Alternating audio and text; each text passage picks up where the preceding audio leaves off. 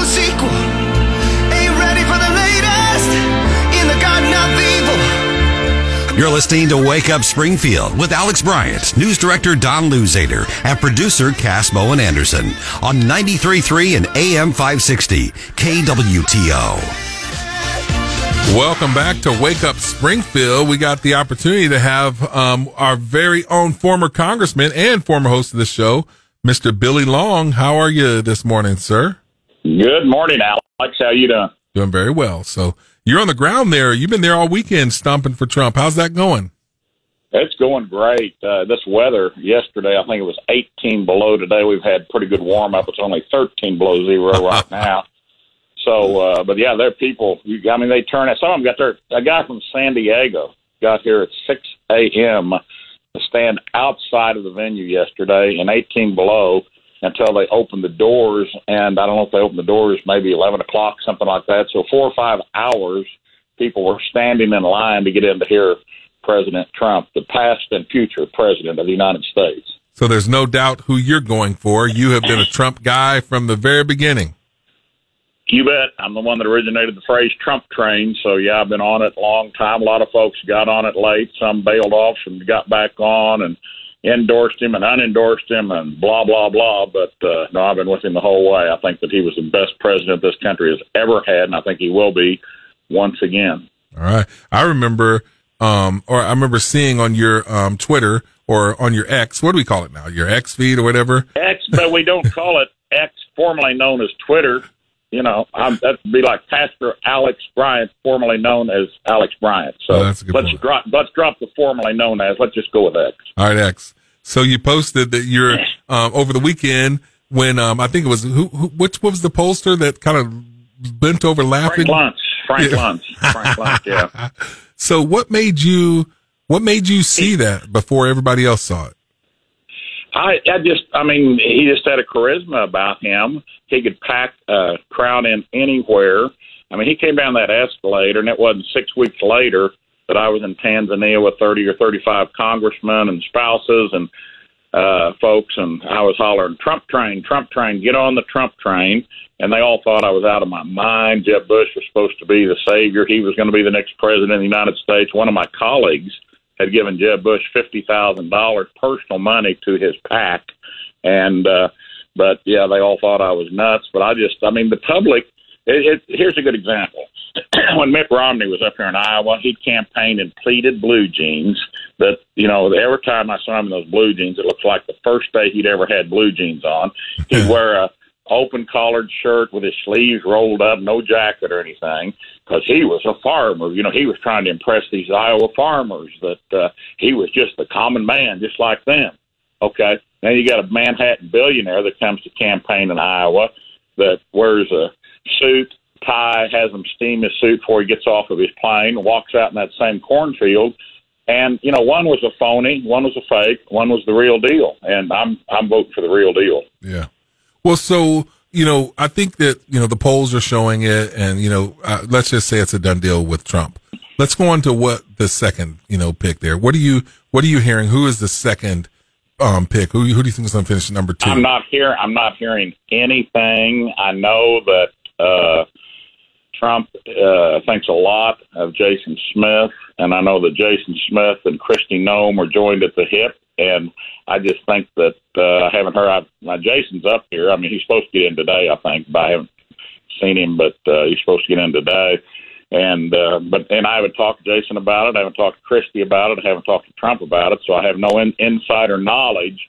But I just think she would be a very, very good pick. Kristi and I came into Congress together, and I think she'd be. I also think that I rode up on the plane from St. Louis the other day because I couldn't get out of Springfield to get up here, and I was riding with some folks from Arkansas, and they think that Sarah Huckabee Sanders might be, on the short list for VP. So we'll see what happens. Yeah, that's what Don said. He said that Sarah Huckabee Sanders. So go Sarah.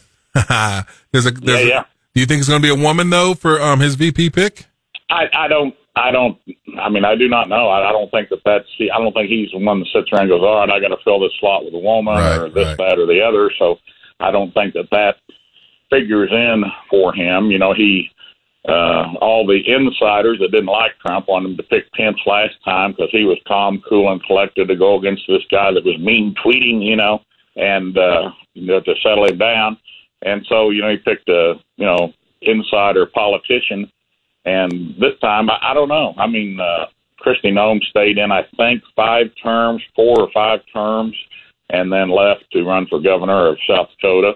And we'll see what happens. But I don't think that he has any preconceptions on who he needs to pick or what state he needs to pick up or anything like that. So there's been many a slip between the cup and the lip. And this Iowa caucus, it's not a done deal. I mean, he's way, way ahead in the polls, but there's usually always surprises out of Iowa. And in most times past, the one that won Iowa didn't go on to win our nomination. Yeah. So, but they're all working hard. I know DeSantis' people. I know a lot of the folks on his team, and they have a very, very, very strong game. A lot of them are the same ones that had Ted Cruz's campaign up here.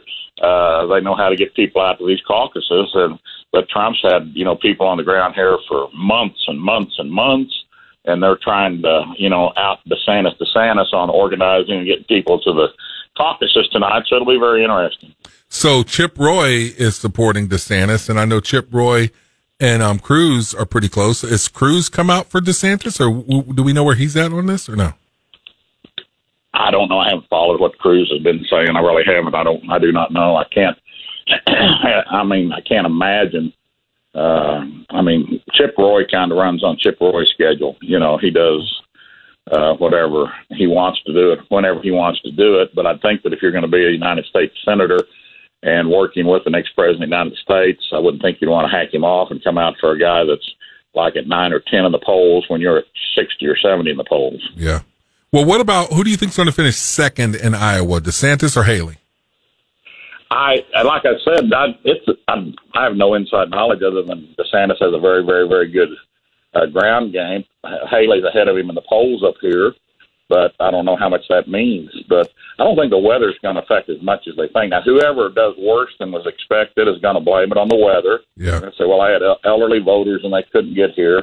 And whoever does better than expected is going to say, oh, my people will walk across, the frozen tundra to get in to caucus for me. So it'll be very interesting. Yeah. Well, what would it mean if DeSantis finishes third behind Haley? Would it be over for him? When I started out yesterday, I was like the third or fourth one to speak at the event yesterday. And, the first 2 or 3 were just like monotone. And, well, we're here to support President Trump, and he was a great president. And you'd hear a few soft applause. And I jumped up on that stage, and I said, well, I didn't know there was anybody here. I couldn't hear y'all. So I got them fired up, and I said, all right, Kristi, Haley, and DeSantis walk in a bar. And I had them trained to say, I throw my hands out and say, when I do this, you say, who cares? I said, Kristi, Haley, and DeSantis walk in the bar, and they'd all go, who cares? Kristi, DeSantis, and Haley walk in the bar. Who cares? I don't know why any of them ran, Alex. I do not. They're all young people. They could have got in and said, hey, this is the best president we've ever had. Right. We're going to back the guy. I'm going to help him. And then been in a really good position to either be in his cabinet, be a VP, and have the inside track on being president, our best presidential candidate next time. But Haley told him that she would not run against him. She kept saying, I will not run against Trump. And then what? She ran against Trump. DeSantis was way, way down in the polls in Florida. Trump came in at the last minute, picked him up, endorsed him, saved him, got him elected, and DeSantis thanked him by running against him 4 years too early. And DeSantis had the governorship for, another 4 years. He didn't need to go anywhere. It was going to be, and Trump can only run 4 years. It's not like, well, now if the guy gets in, he'll be there 8 years, and I'll be too old to run at that point or something. So I just think they all made it. And I said, they walk in the bar, and who cares? But I said, wouldn't you like to be the bartender in that bar and see Chris Christie and Nikki Haley and Ron DeSantis looking at each other and said, what were we thinking?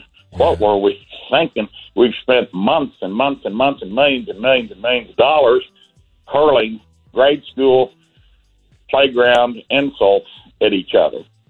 It's just my opinion, but who knows? Maybe one of them will beat Trump tonight and go on to get the nomination. But who knows? I know, but it's just, I think they'd have been better off to help like I am everywhere. I told them, I'll come up here. Trump wanted me to come up here and endorse him, which I did yesterday. I said, me endorsing Trump is kind of, I don't think he really needs that. I mean, since I was the first guy in on him the first time. But I said, he asked me to come up here, and so I'm going to come up here and work for him and endorse him, and I'll go on to New Hampshire, I'll go to South Carolina, I'll go anywhere that they need me, because I'm here to save the country, and I think that it's that important. We need to do everything we can to get this man elected. Yes, you are.